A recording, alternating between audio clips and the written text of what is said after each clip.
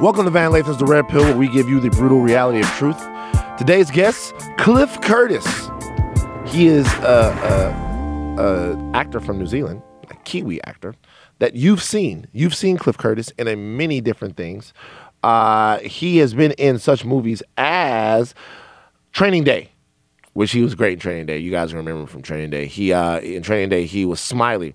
Remember when Ethan Hawke saved his cousin and then Smiley let him go.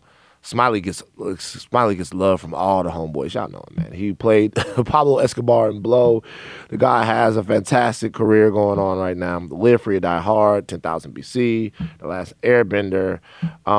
Fast and Furious, Hobbs and Shaw. We talk a little bit about that. He's going to play The Rock's brother in that, and he's in Avatar 2 and 3. Now, he has his own career going, which is great, but he's here to talk about a fantastic documentary that he produced along with the people over at Array. Shout out to Ava DuVernay and Tulane over at Array about Mirta Mita. She's she was, should I say, rest in peace, an incredibly important filmmaker down in New Zealand, where Cliff Curtis is from. They are from the same indigenous tribe. We're going to talk about the struggles of indigenous people around the world.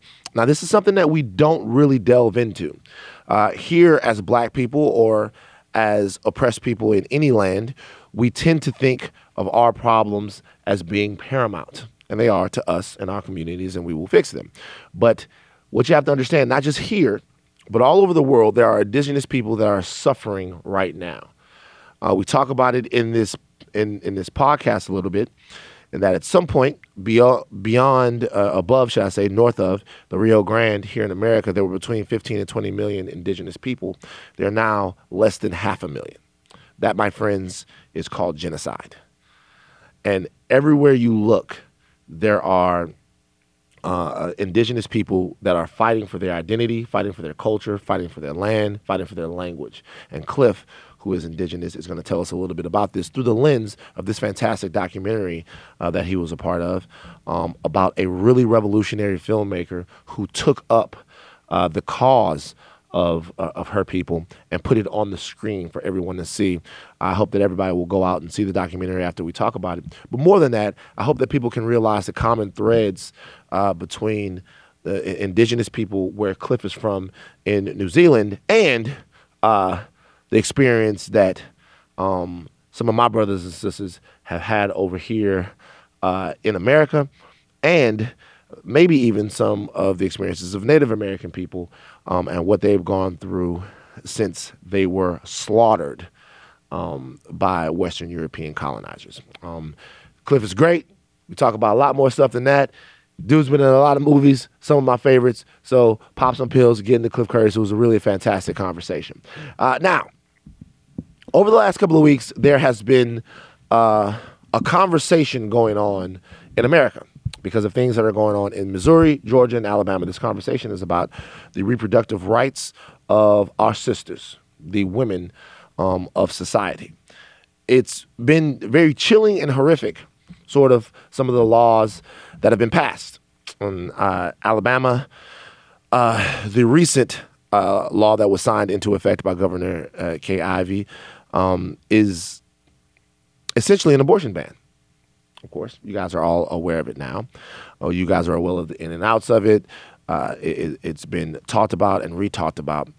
For me personally, I looked at this, and this is going to sound very, very triggering to some of the women out there. But for the first time, I realized how alone our sisters are. And when I say sisters, I mean women, period. When I look at the fact that this legislation is already through, it's already signed into law, not in action yet, but signed into law, it made me understand, it contextualized for me just how a woman's body is beholden to the swipe of a pen stroke. Consider that. Consider not being respected enough in your own society to where you have agency, control over your own body. That someone else thinks that it's better for society that they tell you what you can do with you. Wild. just wild. The more I thought about it, the more it dawned on me that I have zero idea how to help women. I don't know what I need to do. We talk about empowering women. We talk about changing their circumstances. We talk about being allies for women and trying to be there for them when they need us. But I don't even really know what that looks like. I have no clue what I need to do. So I had a moment. I decided to do something that men have had problems doing since the beginning of time. I asked for directions. I got in touch with 5 different women I know, and I asked a simple question. What do I need to do to help women? How can I be of service to you?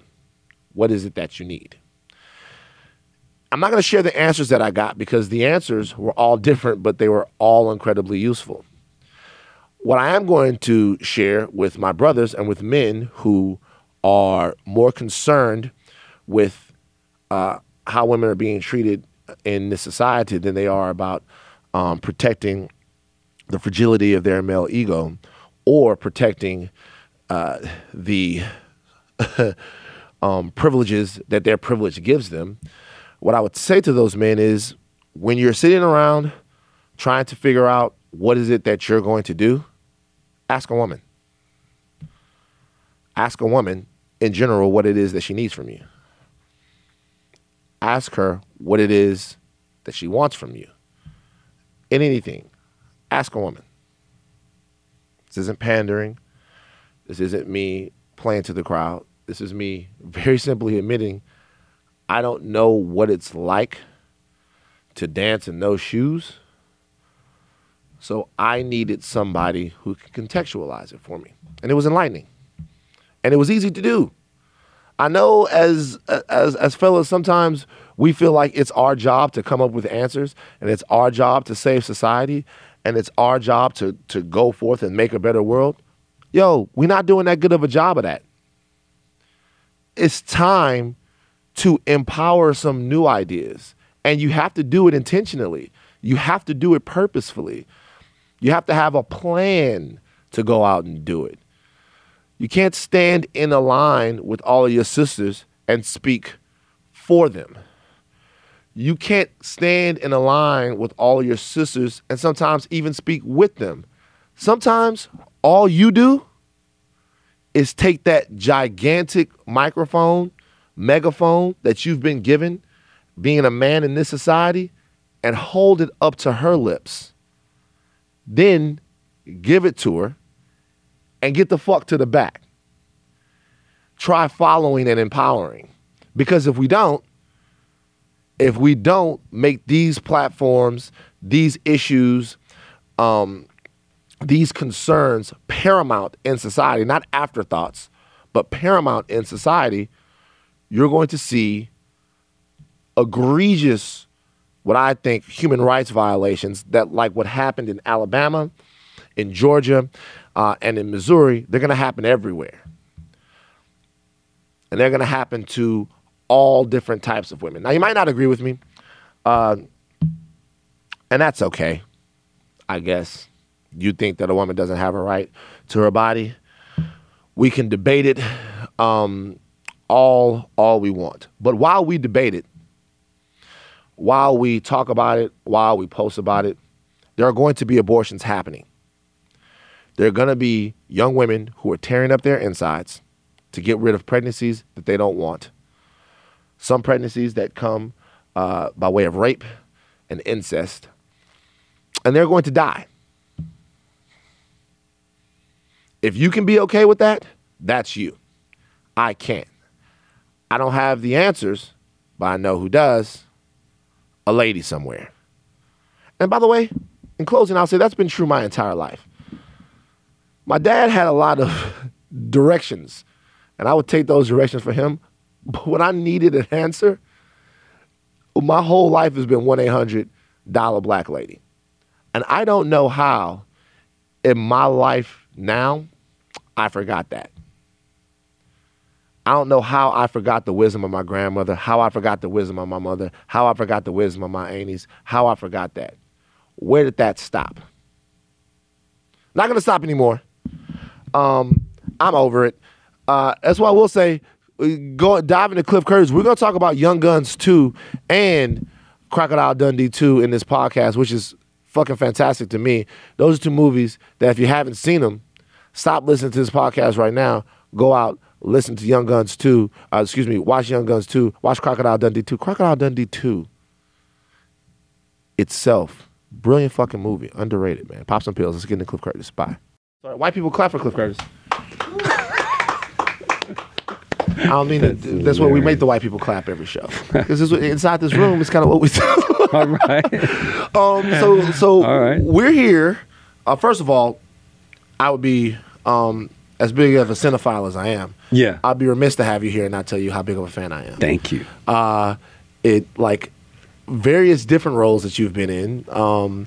For me, obviously, Training Day, huge one. Smiley. Smiley, that's a huge one right there. Blow.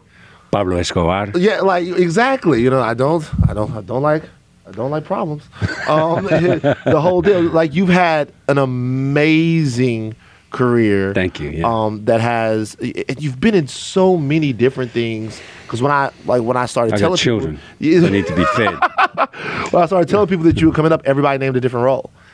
Everybody named a different role. Yeah. But now it seems as if you're involved in more of the filmmaking side of it. You're taking a step behind the camera. Is that something that you've always done? I started doing that nearly 20 years ago. Really? But I keep it down on the low, and I just like do it quietly and trying to get the job done, get the work done. I don't cast myself in any of those things I produce. You know, some of the earliest stuff I did was with a guy called Taika Waititi. Okay. He's kind of... Thor Ragnarok. Right, yeah. So I produced... fantastic filmmaker. Yeah, so I produced his earlier films, short films, and first couple of feature films. Wow.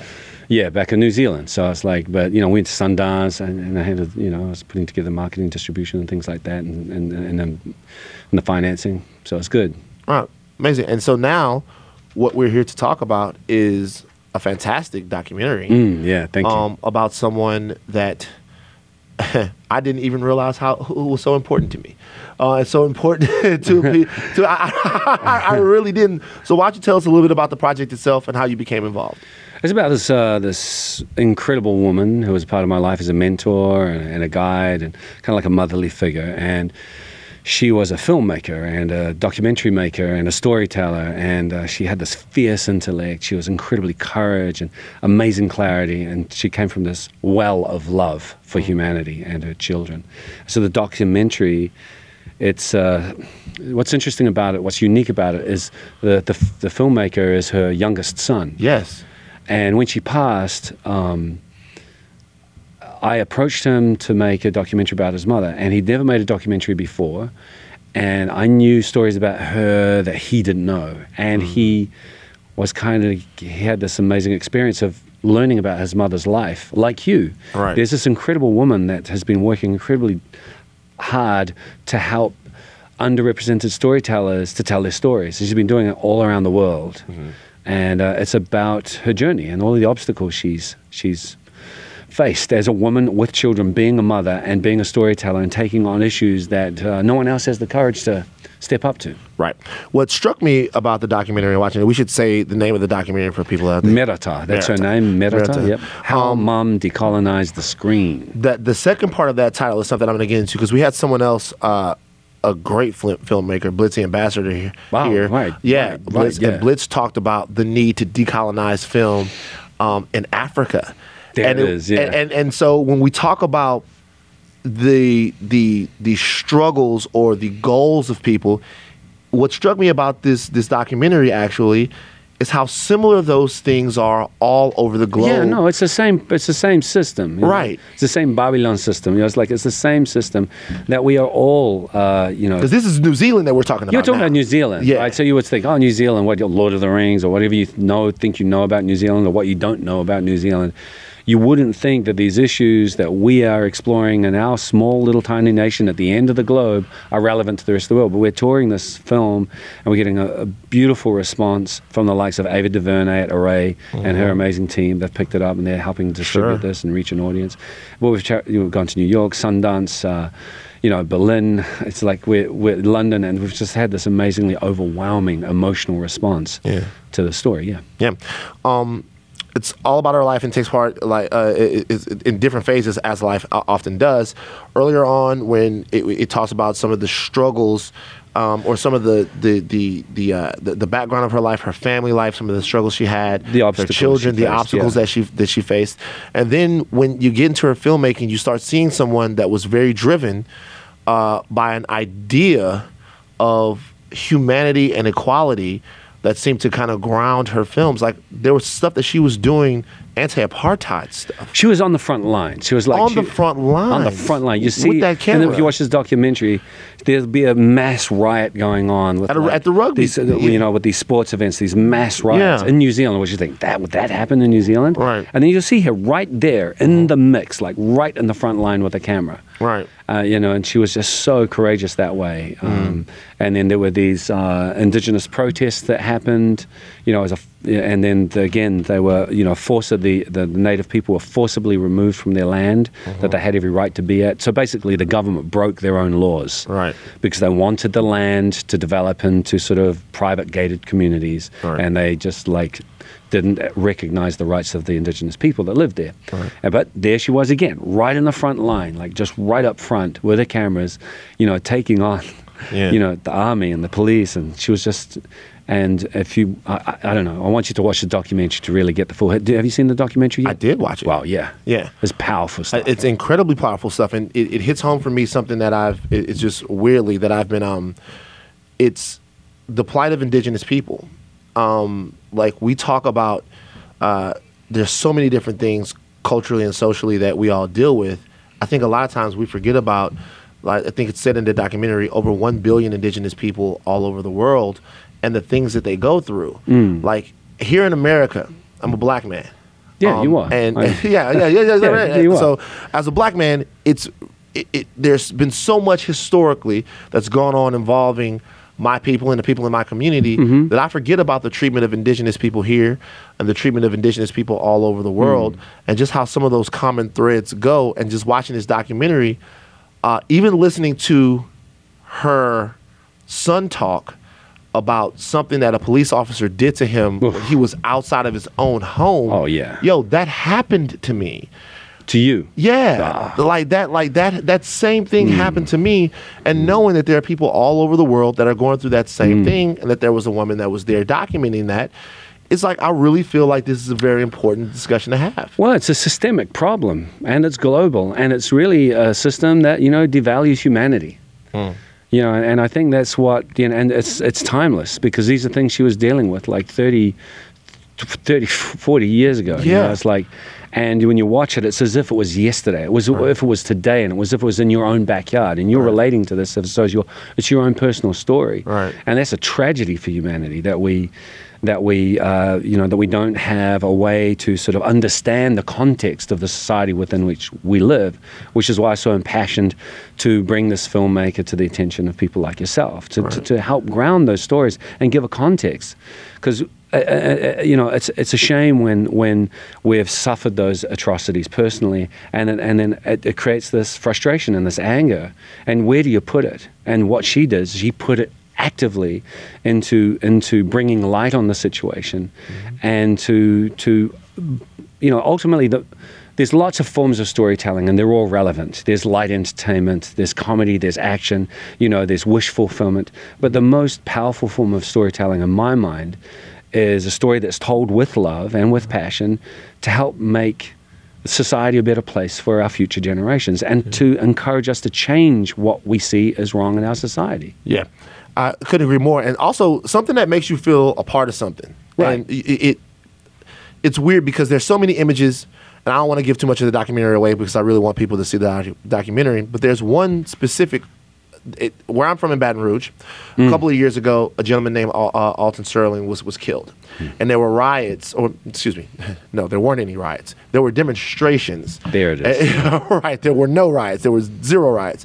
There were demonstrations and people assembled in order to deal with the hurt and the concerns that they had with the Baton Rouge Police Department. Right. And there's an image from this documentary, I'm getting chills right now, that is straight off the streets of Baton Rouge. Yeah. There's an image of a confrontation between the police, I think it was down there in New Zealand, Yeah. and some demonstrators, that is the exact same thing. It's the same It's thing. the same thing, exactly. And so when I'm watching that, I'm related to it, and it's making me think about just how much out there I don't know about in terms of people's struggle. Now, you yourself, you're an indigenous person of Maori. We're Maori. We're the indigenous race from New Zealand. Yeah. New Zealand. Did you experience any of these same struggles growing up? Yeah. I mean, He goes, of course. yeah. Yeah. So as a young man, it's like I was angry, but I didn't know why. I didn't know where to put that anger, because it was like, as I was reflected back as a statistic, it's like, I shouldn't be here talking to you right now. Right. You know, this incredibly powerful woman shouldn't have achieved what she achieved. She shouldn't have done what she'd done. Right. But it's like, you know, I was really confused by like my place in society. I was really struggling to sort of like, why is this happening to me? How did my father turn out the way he did? And, you know, I had to dig down. I had to look at history. I had to contextualize, you know, my life, because otherwise, you know, I can see there's a thin line between you and I and me, and the experiences we had and the paths we chose. I could have so easily, you know, I've done work in prisons and stuff. It's like, I look at these brothers and I could so easily be you. Right. If I wasn't empowered in some way to understand what happens to humanity. It's not, you know, we all lose when we behave this way. Sure. When any one set of people or any power structure undermines or devalues any other part of sector of humanity. You know, you can call it by the color of the skin, or by religion, or by sex. You know, you can cut it any form of ism you like. Mm-hmm. But when any one set devalues any other set, everybody's losing. You know, it creates conflict and violence in our society, and it's shocking, and it's important we can look at it and try to figure out a way to heal this and develop a language around it. Sure. Now, growing up there, growing up in New Zealand, being of the same tribe, how much did her films and who she was as that sort of cultural and artistic leader, how much did that mean to you? How much did that influence your decision to go into and become, you know, what you are today? It was huge, because not only is she from my tribe, she's from a tiny little village. I'm like, tiny little village. Like, I don't know if maybe there was one shop in this village. Like, wow. There was one place of trading in that village. A tiny village, like tiny. And It's like, and I first met her here in Beverly Hills and in Hollywood. Oh, wow. When I was starting my career as an actor. And I heard, there's one of us living in Hollywood. I was like, okay. And when I came and met her, she had her children there and her mother there looking after the children. And she was living as if she was at home. And it blew my mind. What do you mean when she was living as if she was at home? How do you mean? Because she had her children and her mom was like, she didn't change. Oh, I see. Her integrity as a human being was intact. She didn't come here and sort of like change herself. She came here to change here, to change things that happened here. And I was really inspired that I could still travel the world and be a part of this industry and a part of my ambitions to sort of succeed in my chosen craft and art. And it didn't have to compromise my values and my integrity, and I could come here fully as I am. Now, you know, it's interesting. I'm gonna take a little bit of an aside right now. So, she, what was the name of the gentleman she ended up marrying with and settling down with? The father of the guy who Jeff Murphy. Jeff Murphy.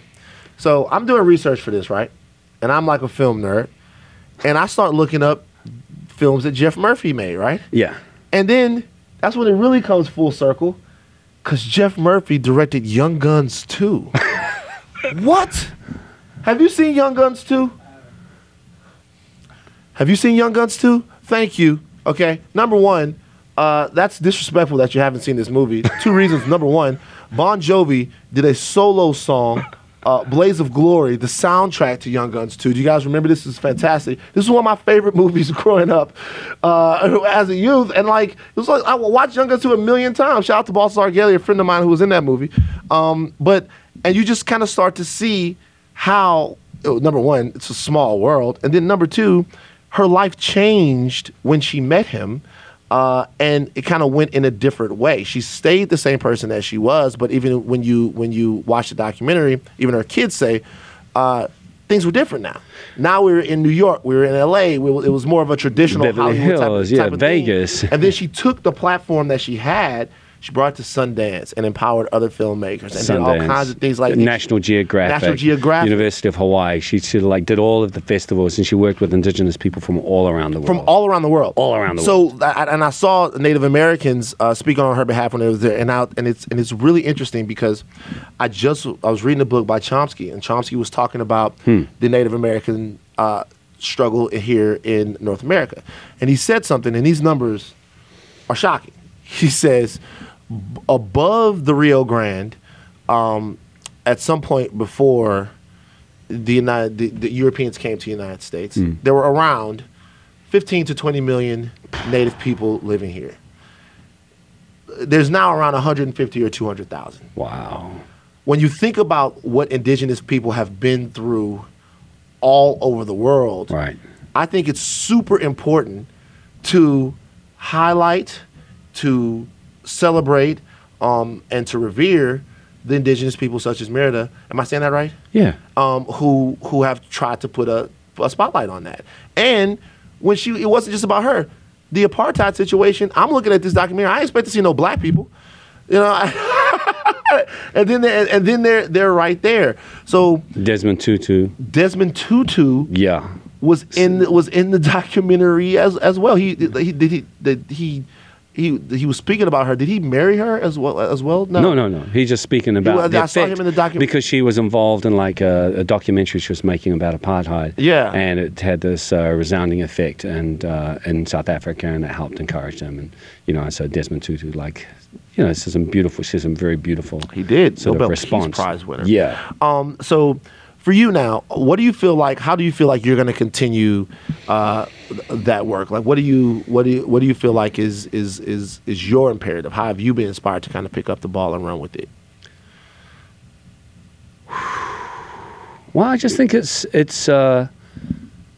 making stories that are heartfelt and from my home is really important, because if I don't tell them, then who's going to tell them? Yeah, who's going to tell them? Who's going to tell them? Yeah. And believing that those stories are going to resonate with you. Right. And we never met before. Never met before. Yeah. Although I feel like I know you. But it's cool, right? So it's like we can make stories from our homeland that we love, and I've got a slate of projects, and I've got a bunch of things that I'm developing, and I've already got completed to roll out. I've got TV shows and feature documentaries and feature films and TV series, and so I'm doing that thing. Doing that thing. Listen, I want to ask you about a couple of your personal roles. I have them highlighted here on this page that I have. You played Jesus. Wow. Yeah. You're the first guy I've ever known that's actually played the man, the guy. No, I'm very proud of that. You played Jesus. Yeah. What's it like to play Jesus, man? Well, surreal. I had like a crucifix of Jesus by my bed, like that I would pray to every night. Like I was like a seriously devout. Like my dad was concerned I was going to become a priest. Right. He was concerned. He was concerned. Yeah, like, son. Right. Exactly. You don't have to take it that far. Right. Do you prepare differently when you're playing a deity and you're like go like?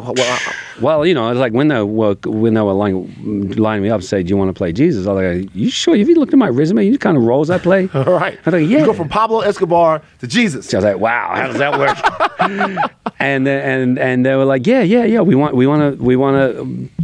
to sort of portray Jesus as a man of this land, because he hung out with like carpenters and fishermen and the tax collectors and like the people that nobody wanted that smelled. Yeah, they were like from the wrong side of the tracks. So they wanted a Jesus that could feel like he belonged in that world and sort of like that. And then my personal take was like I can't play Jesus. I'm not worthy of like playing Jesus. Right. Like, how am I going to do that? And so this specific movie was about the resurrection of Christ. And so I figured my take was, if you died, crucified, whipped and beaten and to death, right? And then you come back to life, it's like, how happy would you feel?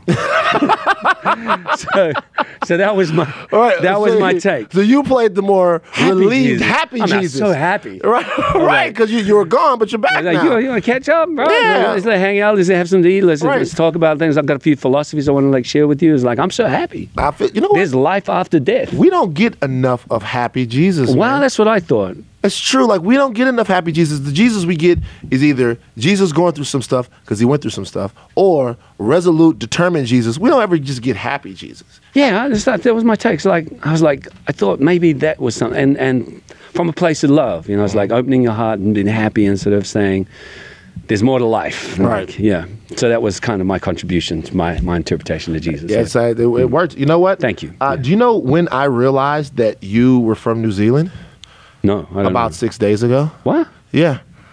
How'd you? Like, listen, you've been in a lot of like you've been in a lot of different movies, and the internet doesn't really have a grasp of your ethnicity. Like you all of these roles that you got, The Blow, the Training Day situation. Of course, I saw Whale Rider, which is a sensational movie. If you guys haven't, I know there was a big deal when it came out, but go back and watch this. Live Free or Die Hard. I remember that. I don't think in Live Free or Die Hard that they knew which ethnicity you were, because the name of the character is Miguel Bowman. So they thought that you were maybe Hispanic, but then maybe whatever. It's like, they don't know. They have no clue. They're very kind to me here in Hollywood. They kind of like figure, with like ethnic representation and stuff. The casting, me and my children owe huge, gratitude to the casting directors who are like going, wow, this is like, he's ethnic. Can we just leave it with that? And the directors and the producers and the writers like going, all right, we'll just go with like ambiguously ethnic. So right. I'm lucky, yeah. And a lot of these are huge movies. Fast and the Furious, Hobbs and Shaw. Yeah. That's coming out pretty soon. Yeah. Everybody's super excited about that, man. Like, what is it like? What's the difference for you between doing a film that's super very personal to you, like some of the ones you've talked about, and doing a film where it's a gigantic thing like Hobbs and Shaw or Avatar sequels? Like, how do you prepare differently as an actor? Is there a different feel to what's the difference in those? Oh yeah, absolutely. And you got to come in. You got to come in, and it's a massive machine. So you got to just be very professional, and you kind of like a cog in the works. So it's like you just come in, hit your marks. So like you're just trying to help the director. You're trying to help production. You're trying to help. Like usually there's a massive movie star like Dwayne. Yeah. And we're playing siblings and that. So it's like, you play his brother in that. Yeah. Interesting. Right. By the way, so you play his brother in that movie. You know that The Rock is black. Shout out to my brother, man. That's what I'm talking about. I made it. Cliff. You made it. I made it. You finally made it. The Rock is black, so we here. So you've done all of them then. You've done every single... Man, give it up for Cliff Curtis, man. Finally got his role as a brother, playing Dwayne's brother. So in that, you just try to go in there and just basically not fuck up the whole production. Basically. Yeah, man. They're just they're like, there's like a huge multi-$100 million machine. So you just like try not to bump into the furniture, just be polite and get in, get out, be professional. Yeah. I feel you. I have a New Zealand story for you. So like 2011 or something like that, my brother calls me up and he goes, yo, you want to go to New Zealand? And I was like, not really. And then he said, because at that point I wasn't flying. And if you don't, I was very afraid to fly. So if you don't want to fly, the flight to New Zealand is about the last thing that you want to do. Yeah. And he goes, I'm going to New Zealand. And I said, why? Why are you going? Not that it's not a beautiful place. Yeah. But it's just a... Why? I'm like, why are you going to New Zealand? I'm curious. I want to know why. Do you know why? No, I don't know why. He wanted to hang out at the Shire.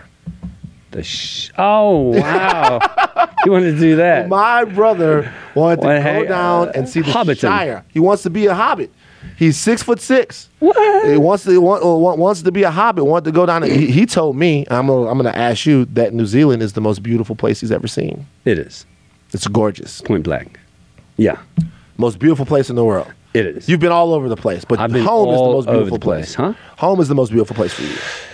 Yeah, no, but it's like what it is it has all of these things with these two small islands, but it doesn't matter which direction you go, you've got all these different landscapes. It's unbelievable, really. Yeah, he was telling me, he was like, it's lush, but then there are great beaches and all of that stuff like that. Yeah, and down south you got fjords and snow and and it snows in New Zealand? Down the bottom, yeah. What? And up in the mountain, you've got mountain ranges, and you've got subtropical up the top, and you've got everything in between. Wow. You got rainforests, you got It's gorgeous. Look, you really love, listen, man, you're not one of these, you know what, I fuck with you, Cliff. You're not one of these guys that has left home and like turned you like you. I could tell your love of New Zealand as you was talking about it right there. Yeah. Yeah. No, yeah. I mean, look, I think actually some parts of California, Northern California, are highly underrated. They're just as gorgeous, I think, as New Zealand. Like Sacramento. Okay, yeah, okay, if you say so. Don't go along with that one. All right. Everybody just laughed right there. Look at you laughing. She's like, I was thinking like Seattle, Oregon. That's what I was thinking. All right, like not so much, but like he's a nice guy. Anybody. He doesn't want to offend the people down there. So first of all, Sacramento, lovely place. They tried to poison Kobe back in the day. I'll never forget it. So, like Sacramento, New Zealand. The reason why I asked that is because, you could. I feel like even though this movie wasn't specifically about New Zealand, I feel like I have a better sense of it's about more of the happenings and relationships between people. I feel like I have a much better understanding of the culture there than I did before. And it wasn't even so much about struggle and pain and strife. It's just when you see human beings in their own element and hear them describe their circumstances and what they're going through, it's much better than pictures. Like, I always looked at New Zealand as a place where they made the Lord of the Rings movies. They had some sheep, stuff like that. But it's a real place with real people. Like, for people that don't know much about the tribes and sort of the indigenous people there, yeah. How could you make them understand sort of what it's like? I don't know. Just you gotta come down and see. Really, I guess. Really? I don't know. If I come down, are you gonna share the? If I come down there, if I come to New Zealand, if I finally get on the plane, are you gonna share the culture with me? Because we could do a cultural trade-off now that I know that you're black. We could like I could teach you how to do in Sacramento. In Sacramento, right? I could teach you how to do the Sacramento slide. style. You could teach me how to do the haka. Ooh, wow! You want to do the haka? I want to. At some point, you want to do that? Yeah. Oh, okay. I can. My G, that up. Nothing fucking looks cooler than the haka, man. Oh, okay. We can work. You know that the out. haka? Yeah. What? Tell it. Like, explain the haka, because like, we had a lady that I used to work at a place called Capricorn Programs. What's that? It was a. So when I first got to Los Angeles, I sold a screenplay, and then. All right, congratulations! You sold a screenplay. I optioned it. Right. All right. Okay. Whatever. So I optioned the screenplay. I come out here, and everything happens, and I'm gonna be the next big thing. And then after that, fucking nothing happens. Okay. Good. Everybody's gone. Everybody's out of here. But I had to work. I found work at this little clip show place, a production house over in Burbank, where we made these smaller little shows, and I was writing, producing these shows. Cool. And a lady came over from England. Her name was Catherine, and she was telling me about this ridiculously good rugby player. She says there's this guy. Jonah Lomu. Yes. Yeah. See what I'm saying? No, We're vibing now. Now the fucking podcast is going. Jonah's like a god. Right. Yeah. Jonah. Okay. Yeah. Now John wants Jonah Lomu. Now John. Now okay. Now you don't know nothing about Young Guns 2, but we start talking about rugby, and now you're a fucking rugby expert. So I get it. That's cool. Chill till Cliff or I comes back to you again. No, I'm just joking. So she's talking to me about this guy, and she's having me look at different videos of him and stuff like that. Yeah. Then she tells me about the haka. Mm-hmm. She says they do this really intimidating sort of tribal dance. It's a war Before, and I'm like, yo, listen, I played sports my whole life. If I'm standing on the field with somebody and they walk over and start dancing, we're not gonna be intimidated. Then I look at the guys who do the haka, and I'm like, I don't feel like I would compete against those guys after they were doing that. They look like really out there. So what, like, we've seen it's in popular culture now. Jason Momoa did it at his premiere and things like that. Now people know it. Like, and Dwayne's doing that. Dwayne, Hobbs and Shaw. Yeah, Dwayne does it in Hobbs and Shaw. Like, just tell me about it. Like, what are the origins of it? Like, when do you learn it? Like, it's a question that we want to know. Okay, well, I mean, in our traditions, it belongs. We had a lot of traditions in the past, and my ancestors and stuff. So, haka is sort of really a preparation to go to war. Really, that's kind of a chant and sort of a process to sort of prepare you to face death and face battle. I think lots of cultures got that kind of thing. So that's they do. That's really where it comes from. Yeah. And then when we in peaceful times, it's like it became something that. It became almost like an entertainment thing, like because people love the intensity. I think it's the intensity of it that people love. It looks it's intense. The passion, yeah, the passion and the intensity, and it's just sort of that unite as a people, and you're going to overcome any obstacle that's in your way, and that's kind of what a haka is. Right. Yeah. Yeah. I'm trying to think of what the equivalent is. There is no equivalent. Well, I mean, not the equivalent. Yeah. Look, did you see how there is no equivalent? I'm trying to think of like cheerleaders, maybe. Cheerleaders, yeah. But I'm trying to think of like back in Baton Rouge if we have something that we do. Oh, good. Like I'm trying to think if there is something, because I don't know if you know, but my people, we dance. Oh yeah, no, yeah, you dance good. Yeah, you like you like that? You dance good, yeah. Yeah, we did. So I'm trying to think of I did a couple of movies down in New Orleans, which is not Baton Rouge. I did a thing called Runaway Jury. Wow. We shot down there. Yeah, that was with Dustin Hoffman and Gene Hackman. Yep. And then I also did a film, we partly shot down there on Colombiana with Zoe Saldana. Yeah, that's right. When she was like looking for the people who killed her parents. Yeah, she was all right in that one. I like you, Zoe. Zoe looked great in Colombiana. What did you think about my culture? You were down there in South Louisiana. What did you think about things down there? I mean, I was. It was not like the rest of the U.S., which was in a good way. There was this texture and this richness there. I was shocked by the poverty, to be honest. And sort of like this segregation between the haves and the have-nots was quite intense. But that's the home of blues, right? And home of jazz. Yep. Jazz. And so when I grew up, because all of the content that we have in entertainment that came over from America, on our television, our radio and stuff, was dominated by American culture. And so, the closest thing that looked like us is like colored people from America. So this weird thing happens is that we project onto ourselves like, that Jimi Hendrix looks like my cousin. Yeah. And like Muhammad Ali is like, he looks like my uncle. All right. So I was like, we black. Bro, that's what I'm trying to get. Have a look at Merata and you tell me. Bro. So we feel that way. Bro, she looked, now that this Pandora's box is open, we can discuss this. I'm looking at her and I'm like, God damn, she looks like my dad's sister. It's crazy. Yeah, she looks like true. My aunt. Yeah. So in my mind, I can't tell for everybody back home. So in my mind, when I grew up, when I first came to America, I thought I was black.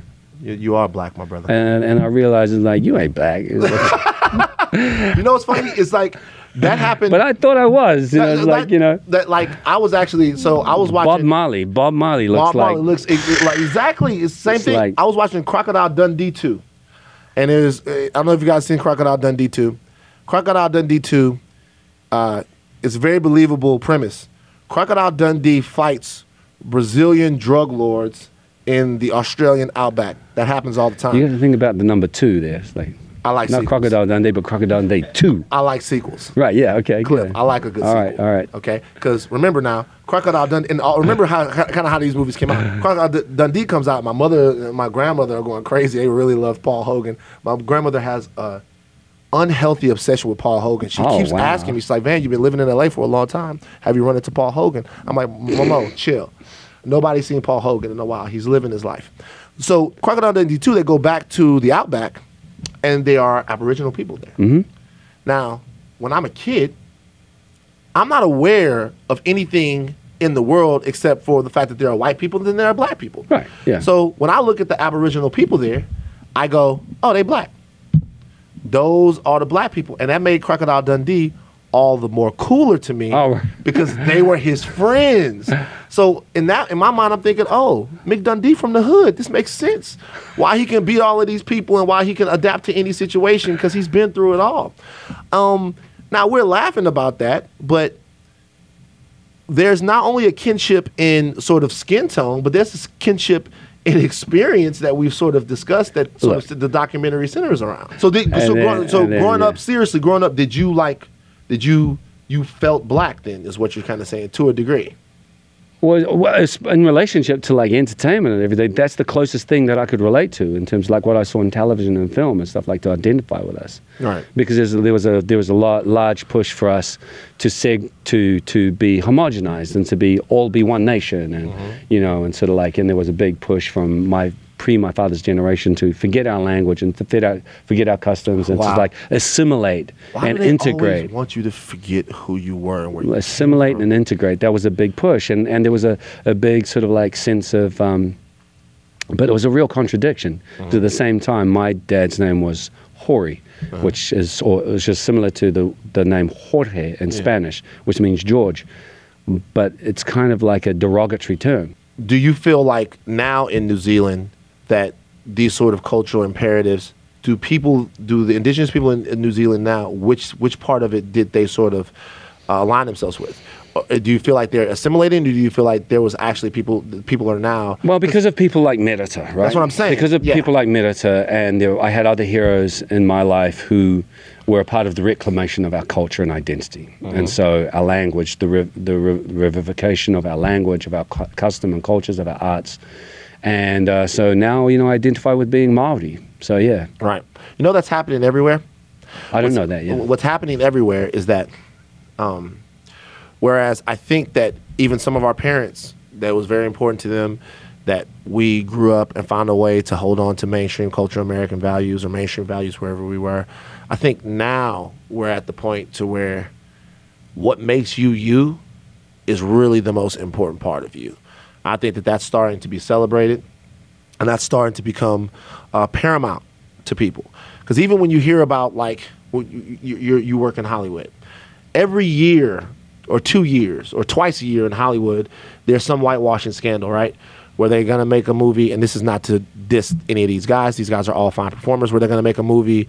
I remember they were doing Exodus, Gods and Kings. Right, yeah. And they were doing these movies, and they're not casting these movies with people that are reflective of the people who have actually been there. Right. It's like doing Cleopatra. Right, so doing Cleopatra, and now I think people are accessing their culture and looking at their culture and seeing their culture reflected up there in a different way. They want the true nuts and bolts of who they are, and they don't want to assimilate. There's no percentage in assimilating. There's no virtue in assimilating now. I think accessing that cultural power is more prevalent than it's ever been before, and I think that that's a good thing. Yeah, I agree. Yeah, I think that it's a good thing. Was there ever a part of you that did feel that pressure to do that, though? Of course there was. You struggled with it, like around what point? Man. I mean, it's like, but it wasn't. I didn't struggle with it. That's how it was. There was no struggle. The struggle when we started to revive our language, and there was this conflict. It's like, what? That's an option. It's a choice. Revive your language. What do you mean? Well, our language, things like the haka and things like that. Oh, so there was actually a movement at some point to bring those things back because they were almost sort of obliterated. And wow. We'd almost entirely lost our language and customs, and they were like on the verge of like vanishing from the face of the earth. So there's a huge revival in our country of those customs, and now it's become a really important part of our nation. And I think a lot of our nation, whether whatever color skin, whatever heritage you got, are very proud of the things like the haka and you know, that we have this unique identity. So interesting. As a black man, there is a beautiful, rich, amazing, really sort of necessary culture that I'm a part of. When I say necessary, I mean America and America without the influence, the work, and to some degree the pain of black Americans. But then there's a whole other culture that I can't really access and couldn't even if I wanted to. What's that? The culture that was stolen from us before we got here. Slavery cut us off from a lot of that. So we don't know it. Yeah, it's tough. So when I hear about someone saying that they fought to keep their culture prevalent, relevant, and a part of their everyday life, I think about what an amazing decision to have and what amazing decision to make, and how awesome it must feel and how awesome it must be for people to be like, that part of it, we're not going to lose ourselves. We're going to continue to be ourselves, and we don't have to take any losses in order to do that. How do you feel like that happened? Like, at what point did people go, wait, we're losing ourselves. Let's kind of roll it back and grab it back? I think it's when a system becomes unsustainable. I think the cracks start to show. I think, at a point in history, sort of, there was a historically, there was this force of humanity that sort of like crossed the ocean and looked to dominate the global domination. Sort of this whole idea of colonization took place, and they went out and they very successfully colonized the world, and I think then they installed their legal systems, their economic systems, their religious systems. They installed all of these things in all of these nations, as far as New Zealand, and then it takes a couple of centuries, and then the cracks start to show. Because if you oppress and you dominate, and you have to break the will of a people, so they will subjugate themselves and devalue themselves for the better good of the nation, right? And then there's a cost to that, because all of a sudden it's like, oh wow, what are we going to do with all of these people that we enslaved and we captured and we broke the spirit and we separated them from their culture and identity? And it's like we've got a mass population that is growing and outgrowing us. And I think that's when economically and spiritually and socially, the vision that they had, it starts to break down, and it's got to do something about it. And they know they don't have the answers, and we know it's not working for us, and we just have to reclaim those things. We have to reclaim our identity. We have to reclaim our stories. We have to tell our own stories to each other. Yes. Because otherwise they're telling us who we are, and we got to define that for ourselves. And it's in that process. And that's why Metis is such a hero to me, because she's so courageous and so vocal and so practically minded. She just went and helped people to tell their own stories. And I think that's a much healthier way to be, I couldn't agree more. No one can tell your story better than you can. No one can tell it more authentically, and no one can inspire. And really, what's funny? We say tell our stories, but we're all telling the same stories, just in our context, right? Right, exactly. We're telling struggles of overcoming, struggles exactly. of triumph, Yes. struggles of loss. Yes. But we're telling them in different languages with different shades, and you just want to be able to tell them as authentic as possible. Yeah, and everybody can relate to that. Everybody can relate to a mother who loves her children and wants to do the best by her children, but she sees injustices in her society, and she can't feel right about putting her children, raising them in a society where they're not safe. Yep, she said that. She said that she felt like she had to. I'm trying not to give too much away from. But any mother can relate to that. Right. I don't care what sector of society you're from. Women that are courageous and have the love for their children in mind, and their grandchildren are going to stand on the front line for a better world. It's like, I've tried to come up with a phrase that sort of encapsulates what the movie is about, and to me, I've come up with this idea that a mother's love can change the world. And I think that's really at the heart of the documentary, what it's really about. Yeah. You beef with Australians? That's right. This is Red Pill. We ask the relevant questions. Like, is this thing that we hear about Kiwis versus Australians, is it real? Do you beef with Australians? A little bit. A little bit. I mean, I try not to take it too seriously. Let's say it's a friendly competition, because I'm from Louisiana, right? And I've said this before. I say it 5 times every podcast, but I'm proud to be where I'm from. You know who we beef with? Who? Mississippi. Yeah. But really, we should be happy for Mississippi, because if it wasn't for Mississippi, we would be last in everything. Mississippi's there so that they can be last in literacy and all of that stuff like that. Shout out to Mississippi, they're holding us down. But what's the thing kind of between New Zealand and Australia? Because you got to be honest with you right now, you're carrying the ball for actors and stuff like that from New Zealand, but you got a lot of competition in Australia, man. You got the Hemsworths out there making trouble. There's a lot of. It's a friendly rivalry, because the Hemsworth is hanging with my brother Taika, who's a Māori brother from New Zealand, and is directing him in Thor Ragnarok. Wow! So guess what? The Thor movies were good. They were good movies. I liked them, but then a Kiwi came into play. Māori. A Māori. Yeah. And then the Thor movies became great. So what you're saying is, you kind of one up the fucking Australians a little bit, yeah? Because come on. Ah, Yeah, Yeah, but what is there a cultural thing? It's like their thing, like a little. Yeah, I don't know. I mean, I could like point at a few things, but It's not I think serious though, right? there is, there is, but I don't know if I want to color it with it, color our conversation with that. But you know, on the lighter side, it's just sort of healthy competition. It is. It's like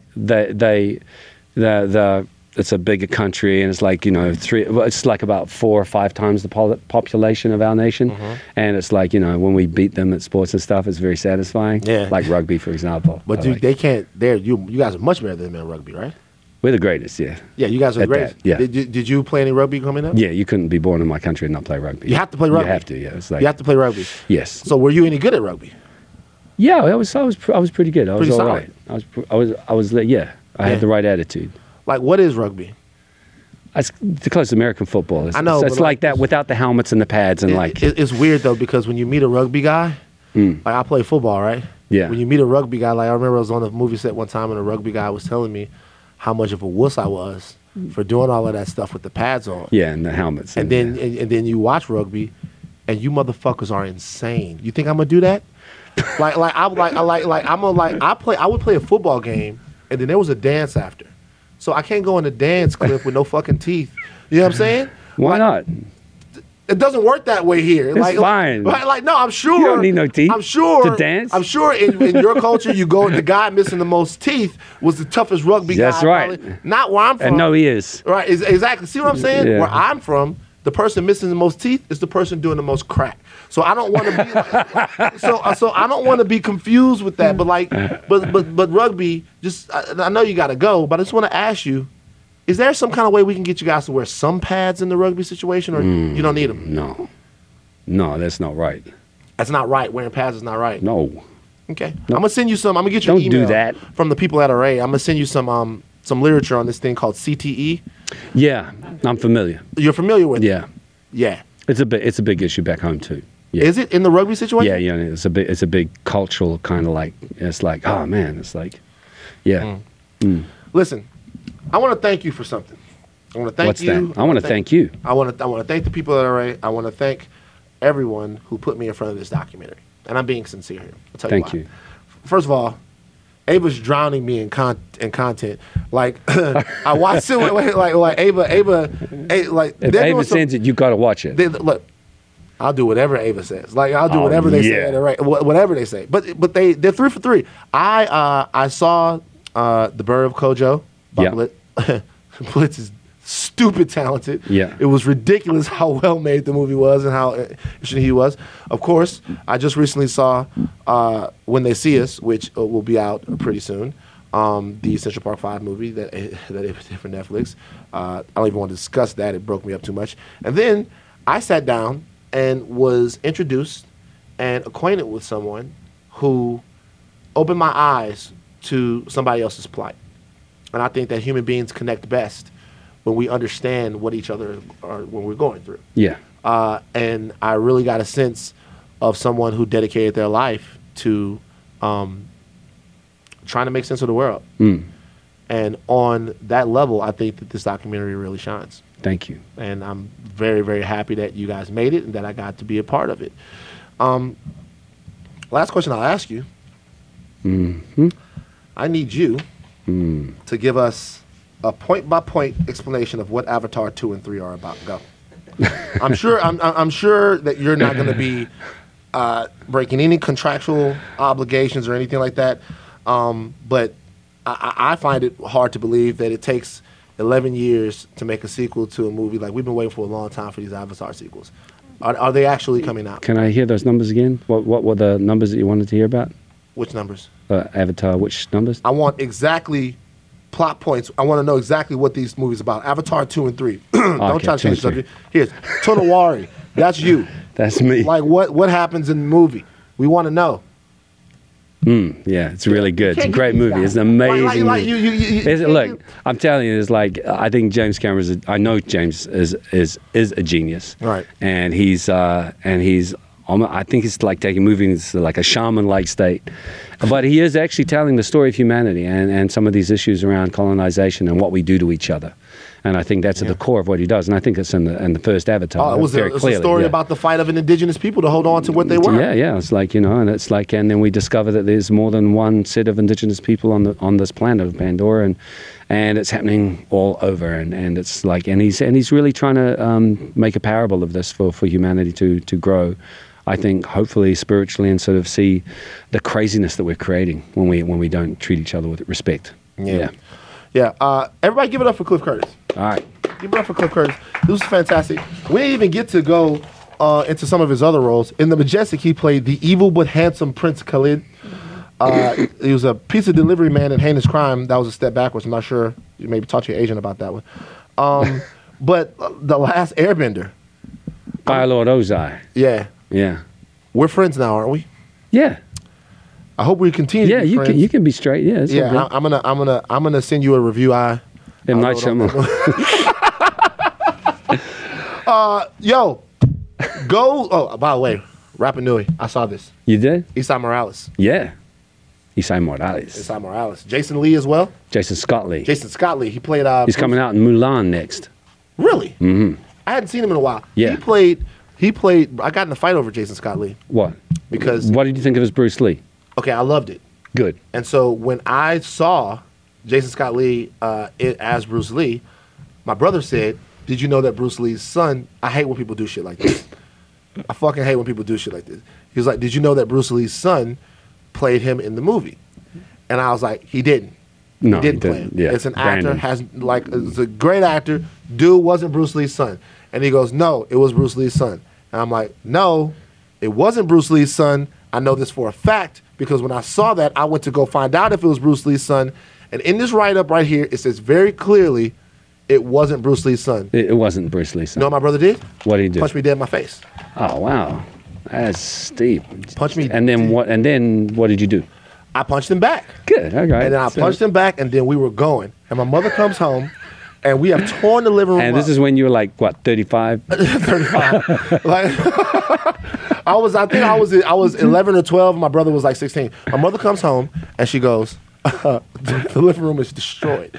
Like, it's destroyed. My mother comes home and she goes, "What were y'all fighting about?" And I went, "Yo, bust this. He said that was Bruce Lee's son that was in Dragon." And my mom looks at me and she goes, "You two are insane. My boys are crazy." And she goes in the room and she cries. She couldn't believe we were fighting over that. No. It's not the last time I Breaking your disappointed her. mother's heart. All right, we out. All right. White people, clap for Cliff. Okay. Clap for Cliff. He's going to teach me how to do the haka. And then we're going to start busting it at the club. That's the next step for the haka is going to the club.